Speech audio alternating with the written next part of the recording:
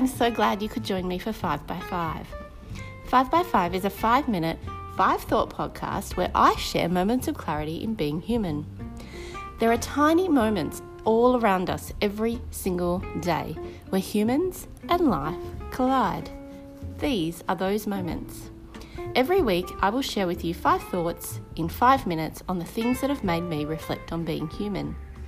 Here's my top 5 for this week. Moment 1 is about making decisions. As I've really been working on becoming stronger in my no this year, I've also noticed another bad trait of mine. Because I haven't been certain, committed, or defined in my no's, I can find myself in situations where I've said yes and then resented it. You know, those times when you don't want to say yes, you shouldn't say yes, and the only reason you've said yes is because you felt compelled to help, whether through guilt or a sense of duty, or that you're cornered into it.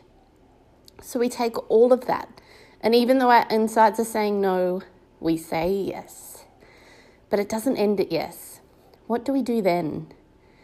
We use it as resentment. We say things like, I shouldn't even be doing this. I don't know why I'm doing this anyway. People should be more grateful that I'm doing this when it's not my job. I'm not sure about you, but the lesson for me here is to become so certain in my yes and my no that when I consciously accept something, I also know that I'm making the commitment to not use it in resentment. Or I say no. So when I'm faced with a decision this week, I'm going to take notice. What are my insides telling me? I'm going to respond and commit. Moment 2, to apologise or not to apologise? That's the question. This has been a topic in numerous conversations I've had this week, both ends of the spectrum. It was also highlighted with so many friends sharing the Harriet Lerner episode on Brene Brown's Unlocking podcast. As Harriet explains, we often apologise for the small incidental things, running into someone, getting information wrong, over-speaking, or her example, spilling red wine onto the floor. But we're much more hesitant to apologise for the deep, hurtful things that we know we have inflicted. I was recently in contact with an old friend. I say old friend because we lost contact a long time ago through a misunderstanding that didn't involve me at all. And then I moved away. And as life keeps going, contact becomes minimal. I've known hurt from apologies that don't ever come through rare moments in my life, but until my conversation with her, I really didn't understand the hurt carried by the person not willing to apologise. She explained the guilt and shame she carried, knowing that I was hurt as a consequence, and at the time, it was of no concern to her. Revenge and anger were ruling her world, and everything else was a blur. She told me of the many times she'd reached for her phone, but was so afraid of getting the courage and then for it all to fall apart on the unpredictable other end, so she'd always put it back down. I, of course, already knew she was sorry for the hurt caused because of her hurt. It was a conversation way overdue and didn't need to wait so long. Which side of the phone are you on? Maybe it's time to pick it up. Moment 3, the return of normal. I've heard myself saying that a lot lately. I can't wait to get back to normal. But it's not normal I'm talking about. It's not. I really don't want it to be back to normal. I want it to be new. I want to promise myself to remember all the things I missed, all the people, all the hugs. I want to appreciate the coffee dates and the meals.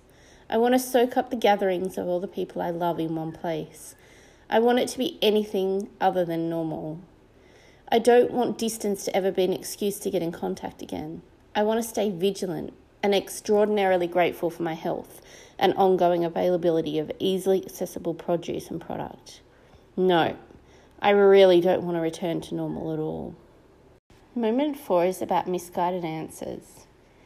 One of my Instagram posts this week said, "You cannot take my love and exchange it for your worth. It's not me that's missing from you. It's you." It's an old one of my quotes, but I love the honesty and realness of it. How often have we turned to someone or something else to make up for something that we don't want to hear, see, or know about ourselves? It might be a sadness, a hurt, a lack of self-worth, or a feeling of not enoughness. And because it's so uncomfortable to spend time with it, we think our friends, family, and very often our significant partner should give that to us. If we love them immensely, steadfastly, and grip on tightly enough, all of our secret valleys don't have to be seen. But it doesn't work that way.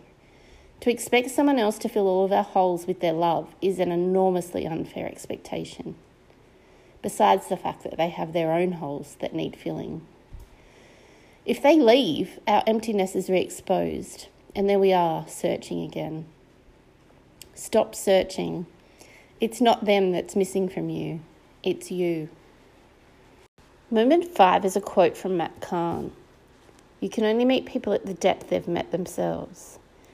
This is something that keeps coming back to me lately. Perhaps I'm expecting things from people who don't have the capacity to meet themselves in the way I hope. People who are hidden under self-protection strategies, fear, uncertainty, and self-disconnect. And I'm not meeting them there. I'm trying to get to a depth of understanding, acceptance, love, and connection, and it's not working. It ends with a bigger gap in communication, a wider distancing, and unclear resolutions. They cannot meet me because they cannot meet themselves. It's energy spent in completely the wrong place.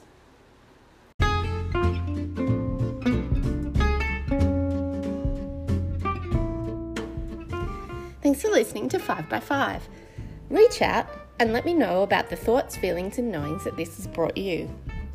You can reach me on Facebook, Erin Minogue Author Freelance Writer, or on Instagram at Burn Your Bones Find Your Soul, or my author page at Erin Minogue Author.